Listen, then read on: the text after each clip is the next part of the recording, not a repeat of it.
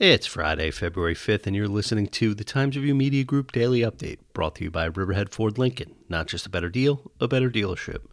Suffolk County Executive Steve Bellone said the numbers on COVID-19, both positivity rate and hospitalizations, continue on a downward trajectory following the holiday spike, but he cautioned people to limit the size of gatherings Sunday to watch the Super Bowl.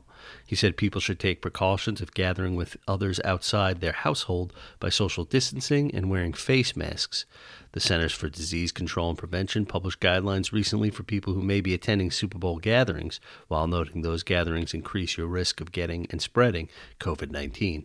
Mr. Bellone on Thursday did not provide any specific updates on the governor's earlier announcement that local governments can decide whether to add restaurant workers, taxi or rideshare drivers, and workers at developmentally disabled facilities as eligible for the vaccine. He did, however, say second doses of vaccines began at the county-run pods, including at the Suffolk County Community College campus in Riverside.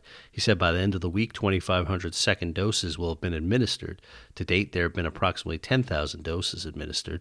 Another pod is running at the Suffolk Community Campus in Brentwood.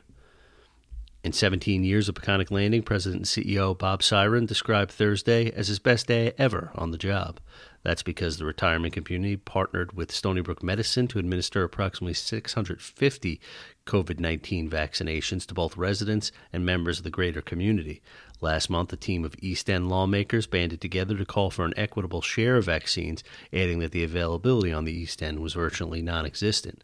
In his regular updates, Governor Cuomo has said supplies remain the key issue in the vaccination effort.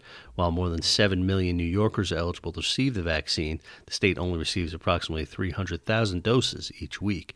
In addition to those aged 65 and over, healthcare workers, first responders, and public safety workers, teachers, public transit workers, and grocery store workers are now eligible for vaccine appointments in Suffolk.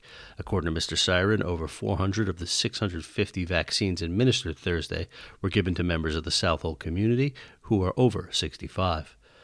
A public hearing on a proposal to allow outdoor storage of cars at designated areas in Calverton was postponed after Tuesday's Riverhead Town Board meeting got snowed out, but board members say they have gotten enough public feedback against the proposal to not reschedule it. There are 8 letters in opposition to the measure and additional feedback from the public against it.